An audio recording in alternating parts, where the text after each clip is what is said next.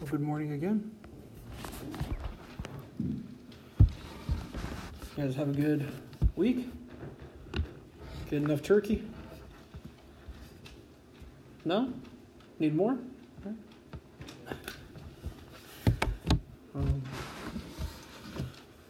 It is of great value to gather together as the body of Christ. It's fun, right? Those that place their faith in Christ are set apart, are made new creations. And then we get this. We in Christ are part of a new family. A family that loves, a family that lives life together. We in Christ Jesus are called to this. Now, please turn your Bibles with me to 2 Corinthians chapter 5.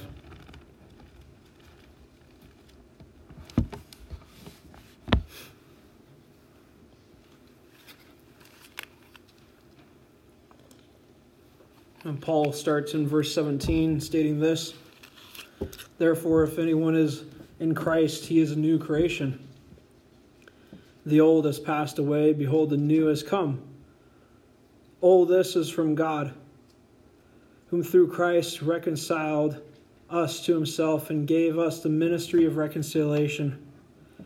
That is, in Christ God was reconciling the world to himself, not counting their trespasses against them, and entrusting us to a message of reconciliation. Therefore we are ambassadors for Christ, God making his appeal through us. We implore you on the behalf of Christ to be reconciled to God.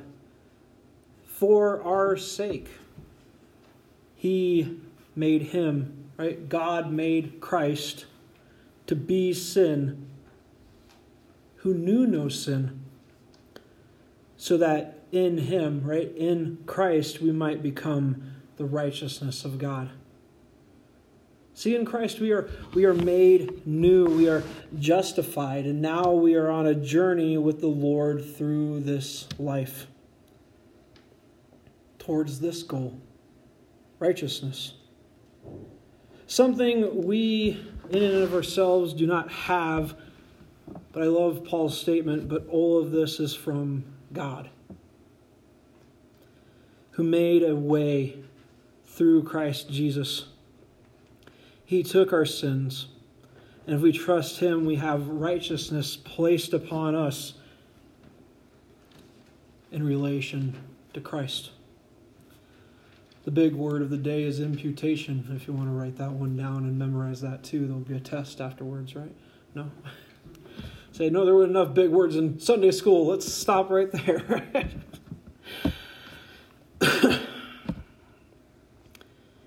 Now, this is the love of God towards the whole world. He offers us choice. And with that choice comes either sin or salvation.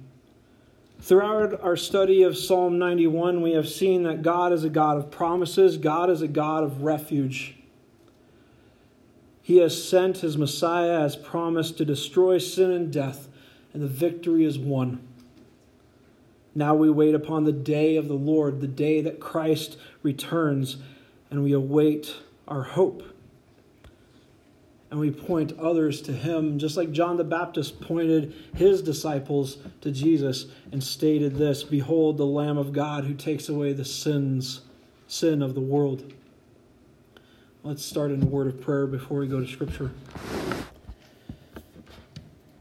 Father God, we thank you for today.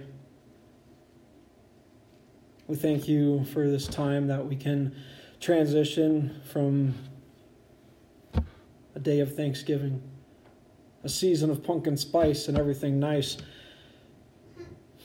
But Lord, that now we can be about celebrating that in the darkness the light came, the true light, that if men receive him, they can be born of God and they can be created new and chiseled more and more each day into the likeness of your Son and the paths of righteousness. Thank you for this time, Lord, as we can look into your word and that we can aim to know you more be equipped and encouraged by your word, be pierced through and convicted about things, Lord, and that we can also aim to please you in this life. That we can be a workmanship. No matter where we're working, what we're doing, how much laundry there is to fold, we have this constant hope and expectation that in these circumstances I can be like Jesus. I can seek to aim to please Jesus. I can seek to be your servant, Lord. And to be a humble example to others and point them to you. Be with us in this time of study and rid us of all the distractions, of all the things that went on this last week and all the things coming and everything that needs to be done even today. That we could spend some time in your word today. Thank you for this opportunity, Lord. In the name of Jesus we pray. Amen. Please turn your Bibles with me to Psalm 91.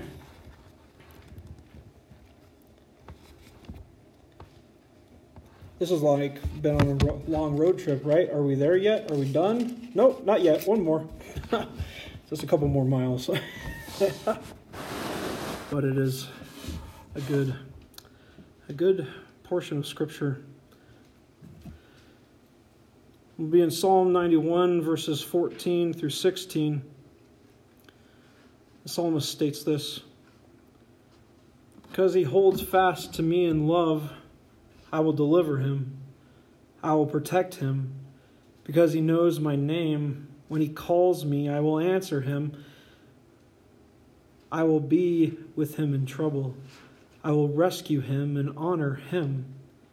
With long life I will satisfy him and show him my salvation."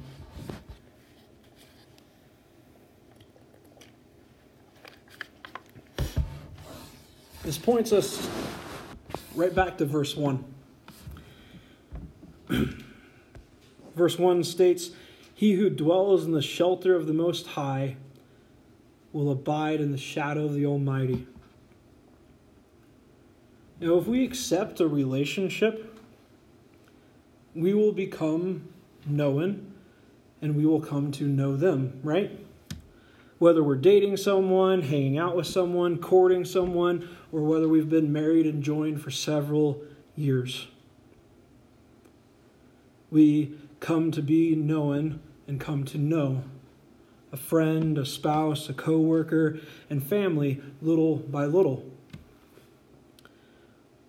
The fun thing, though, is that people change over time, right?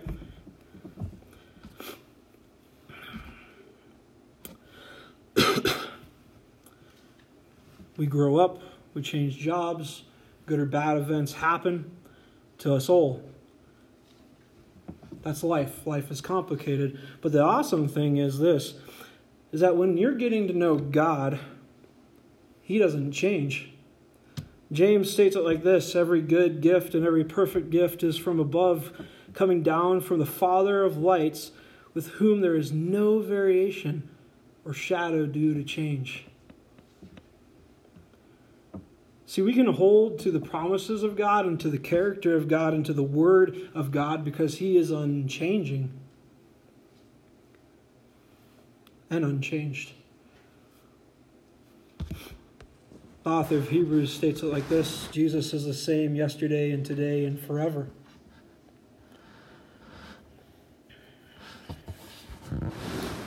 We can see from this verse and many other passages throughout the Bible that the God of Israel does not change, and that all people are offered salvation through Christ, Jew and Gentile alike. Paul states it like this in Romans: "For I am not ashamed of the gospel, for it is the power of God for salvation to everyone who believes, to the Jew first and also to the Greek." But Christ is also a stumbling block to them. You can actually hear this in Paul's writings in 1 Corinthians. He states this: "We preach Christ crucified, a stumbling block to the Jews." This is interesting even as you see it in the Gospels. and you can actually see it as you study the prophecies too, is that they viewed the mountain or the day of the Lord as one and the same. It's this event where the Messiah would come, he would set up the kingdom of God, he would rule and reign, and he would kill all of the Gentiles. He'd take care of the problems that they had seen since the Maccabees and even before the Maccabees came about. So since the Assyrians as well. For a long time. They've had a couple problems throughout their history. And that Messiah was going to come and form and frame a kingdom and deal with all those things. But as we see throughout the Gospels, is that Jesus came first and foremost with this. He brought salvation.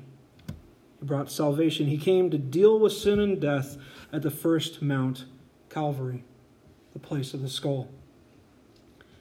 His second coming will be the day, right?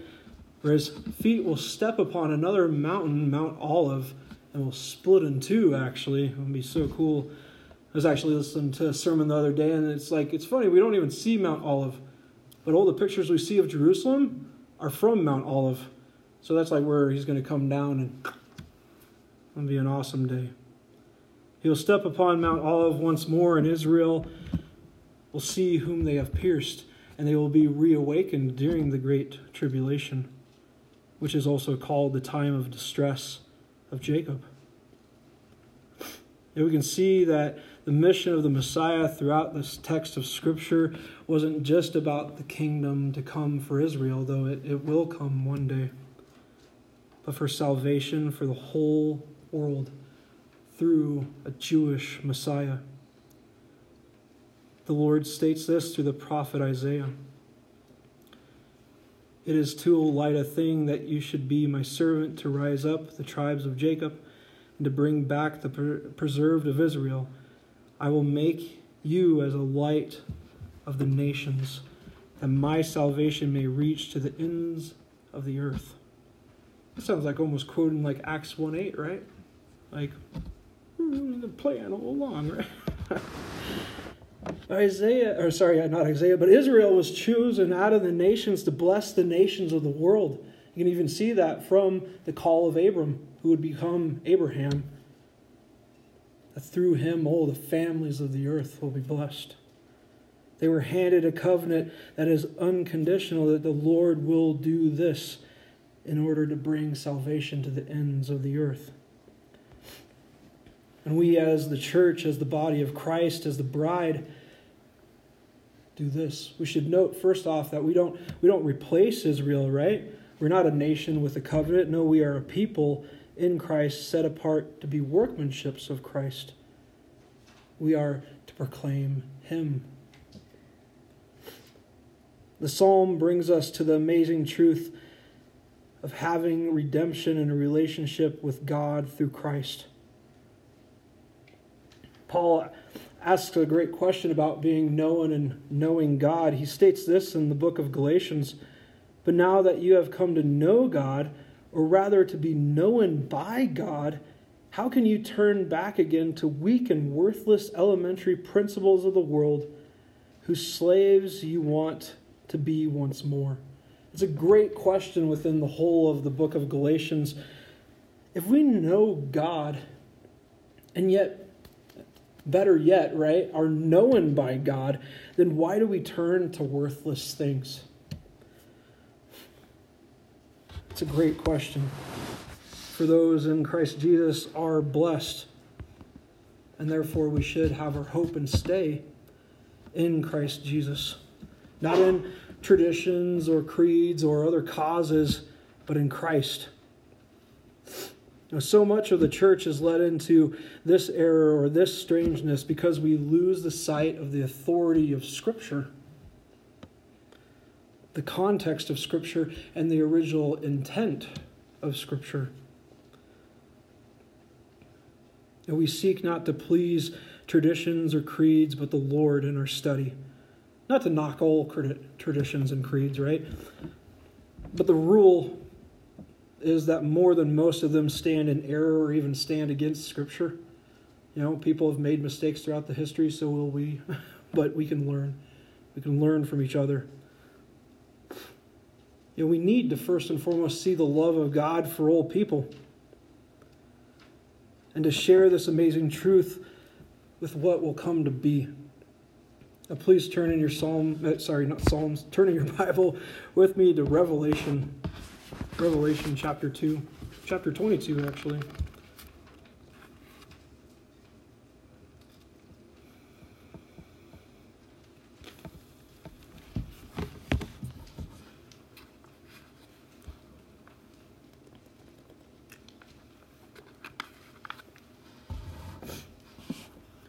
Revelation 22, verses 3 through 5. John writes this: "No longer will there be anything accursed, but the throne of God and of the Lamb will be in it, and his servants will worship him, and they will see his face, and his name will be on their foreheads. And the night will be no more, and there will be no need of light or lamp or sun, for the Lord God will be their light, and they will reign forever and ever." As we talked about the millennial reign of Christ last Sunday, we see that even after the millennial reign of Christ, that the new heavens and the new earth will come, and that those that are in Christ Jesus will see God face to face, and they will dwell with him forever. The psalmist states this in verse 14 of Psalm 91, "Because he holds fast to me in love, I will deliver him. I will protect him, because he knows my name." Now that's a beautiful verse, and it brings some really good questions. Do we love God? That's the question. Because if we love other things and other people, and if we love this world, then we find ourselves missing out on the most important thing, which is God. If we place him first and foremost, then the other things, it's not like we cut him off, right? We cut him off to serve God? No. They fall into place. It's the order of things. We serve God first.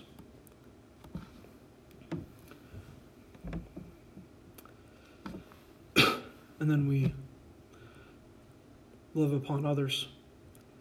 The only cutting off part comes when family or the state or other entities tell us not to preach Christ, to not tell the truth of darkness.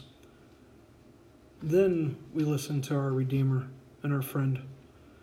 Our relationship with Christ is greater than everything else, and therefore it doesn't lessen our relationships, our other relationships, but highlights or heightens those things, that we should have good relationships. For our relationship in and with God gives us hope in all circumstances, right? And it gives us this awesome goal, that no matter what we do, we have this awesome goal of being a workmanship no matter what. Flipping burgers, doing laundry, vacuuming, living life. We have this awesome goal to be his workmanship. That affects how we do our hobbies, how we work, how we live life with our family and friends, and how we relate to the rest of the world and even the state, right? The psalmist goes on in verses 15 and 16 in Psalm 91 and states this: "When he calls to me, I will answer him, and I will be with him in trouble. And I will rescue him and honor him. With long life I will satisfy him and show him my salvation." It's a beautiful way to end the psalm, right? If we love God and if we dwell in his shadow, we will be blessed beyond measure in resting in Christ and responding to the gospel of grace by accepting it. We receive this amazing message of reconciliation. Paul sums it up like this: "And we know that those who love God, all things work together for good, for those who are called according to his purpose. For those whom he foreknew, he also predestined to be conformed to the image of his Son, in order that he might be the firstborn among many brothers." And when we accept the truth of who Christ is and what he has done for you and for me and for the entirety of the world, we are made new. And we are set on this new path. A path according to his purpose, by his foreknowledge of God. Well, of himself, right? He sets this in front of us. Not to work out a way of salvation, as we talked about in Sunday school, but to be a workmanship because we already have it.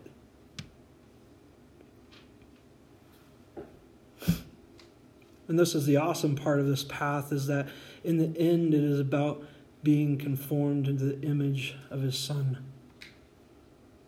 That is for the whomsoever that is related to the head, related to Christ. They are a part of the body of Christ. They are part of the church, and now all the saints come together. And they can be about this. Paul states it very well in Romans 14:8. It says, if we live, we live to the Lord, and if we die, we die to the Lord. So then, whether we live or whether we die, we are the Lord's. It kind of gives a perspective of how that man found peace in a prison because he had perspective. There's the 3 P's, right? Got a whole... Find peace in the prison because you have perspective. You have perspective that we are his workmanship, created in Christ Jesus, that no matter what our circumstances, we can give glory to him. We can aim to please him. That being about this isn't just about ourselves and our own things and our own work and our own hobbies. No, it's about being about the good work set before us for the glory of God, our Father in heaven. Now, this is the amazing blessing in Christ Jesus, that we have 2 things. We have hope and we have work. We have hope and we have goals. We have these things set before us that as we wait for the return of Christ, we are also about serving him. From Job to Jonah, we can see that God hears us when we cry, right? And even Jeremiah, throw in a couple more, right? And he answers. God answers us. We also see that servants of the Lord are honored. Jesus states this, if anyone serves me, he must follow me. And where I am, there will my servant be also. For if anyone serves me, the Father will honor him. And the Lord also says this, for anyone who exalts himself will be humbled, and he who humbles himself will be exalted. Right? We kind of talked about this when we were at the first part. It's like, no one likes living in anybody's shadow, right? But living in the shadow of the Lord is humbling and uplifting. It's like, what? How does that work, right? Well, humility brings about exaltation. We are honored by serving a humble king who came for us because we get to be with him and dwell with him through this life and the next. Those who humble themselves before God will be exalted. Those who dwell with the Most High will be a display of his grace and mercy and righteousness. We display it because we point to Christ. Now please turn your Bibles with me to Ephesians chapter 1.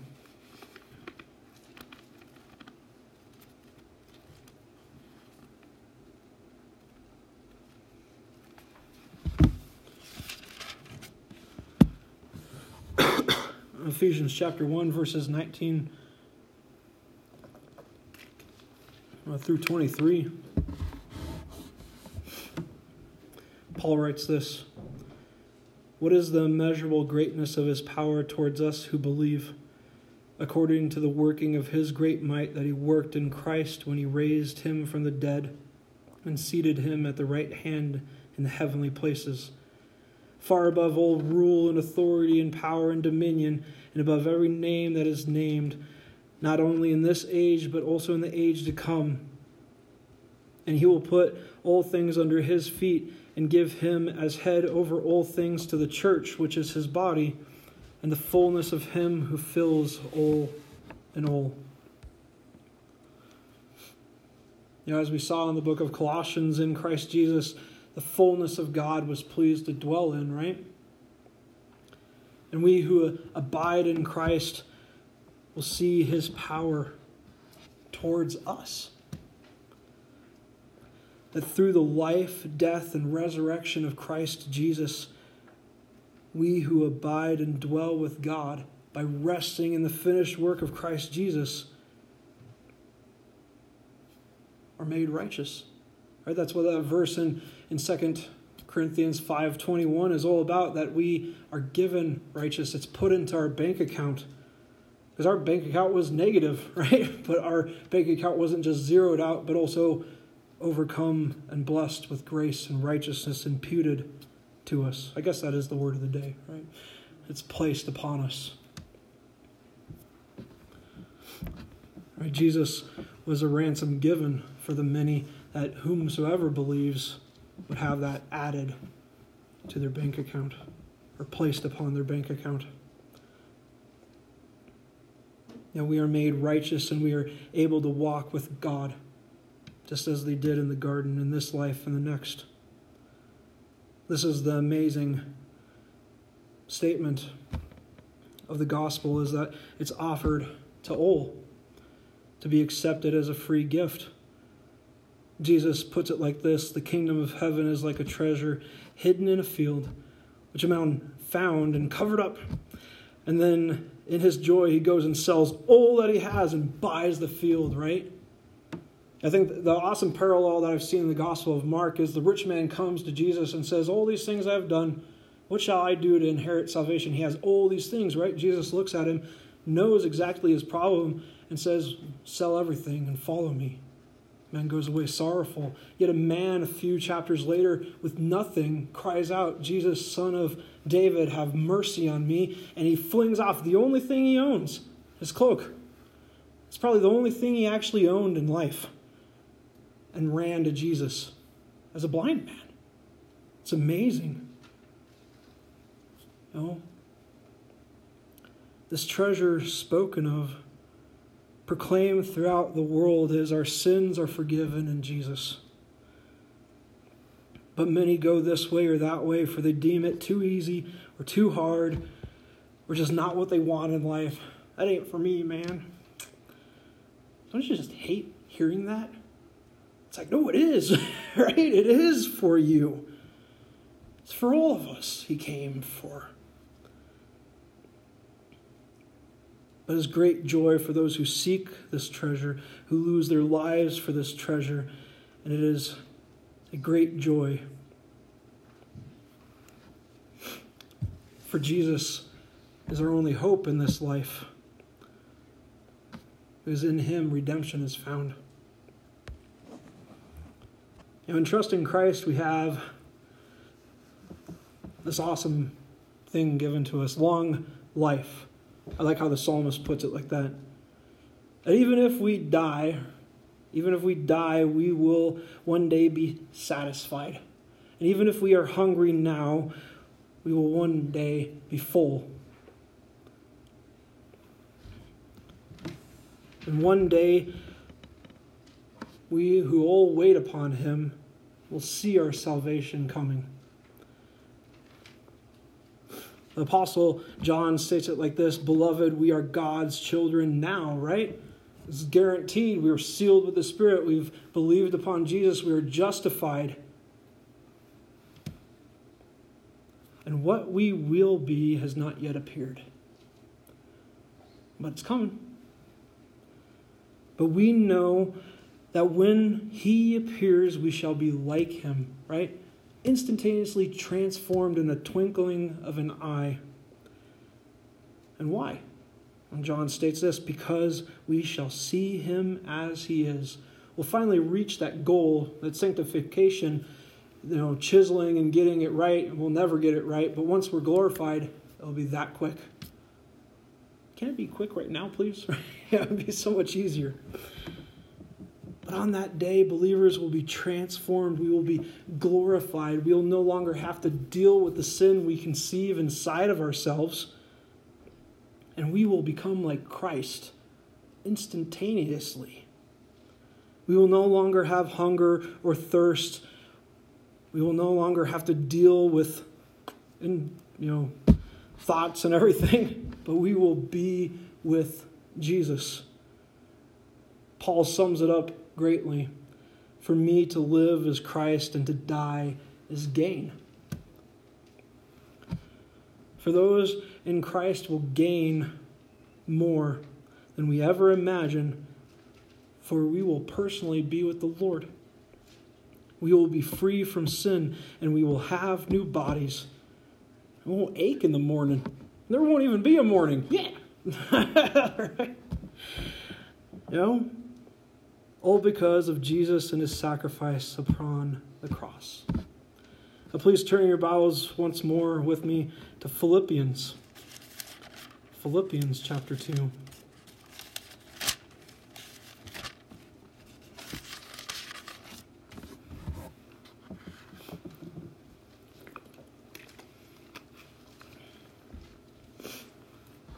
Philippians chapter 2, verses 5 through 11, Paul writes this: Have this mind among yourselves, which is yours in Christ Jesus, whom though he was in the form of God, did not count equality with God a thing to be grasped, but emptied himself by taking the form of a servant, being born in the likeness of men, and being found in human form, he humbled himself by becoming obedient to the point of death, even death on a cross. Therefore, God has highly exalted him and bestowed on him the name that is above every name, so at the name of Jesus every knee should bow in heaven and on earth and under the earth, and every tongue confess that Christ Jesus is Lord, to the glory of God the Father. I love this because, how do we live in the shadow of the Almighty? How do we humbly do this? What's the amazing truth is that Jesus is our example and our Redeemer, right? By humble means, he came to destroy death. And he is the man who everyone has to deal with, either in this life or the next. So the question comes, right? Will we confess him now, willingly? Or will we understand that we have forsaken not only him, but life as well in the end? We as humanity bear the responsibility to accept or suppress the truth that we know. And in the end, we know that God knows who holds to him. The prophet Nahum says it like this: the Lord is good, a stronghold in the day of trouble. He knows those who take refuge in him. How amazing of a blessing it is to not only know God, but to be known by God through Christ Jesus. Now let's close in a word of prayer. And Father God, we thank you. We thank you for today. Thank you for the amazing blessing of salvation through Christ alone. That we really rest upon the finished work. Help us to abide in the shadow of the Almighty. To not be about all of our things and our wants and our needs and our pride and lusts and sins and greed and everything, Lord. But like the author of Hebrews states, that we would cast all hindrance aside, all sin aside, and run the race that is clearly marked out for us. That we would be your workmanship as we go in life adulting, as we go growing up, as we go doing taxes and working and walking and everything, Lord, that we would be about being your workmanship and aim to please you as we grow, being chiseled, as we grow in our relationships, as we grow and just wanting to give you glory, God. Thank you for today. Thank you for this study in the Psalms. Thank you for your amazing grace in Christ. We pray. Amen.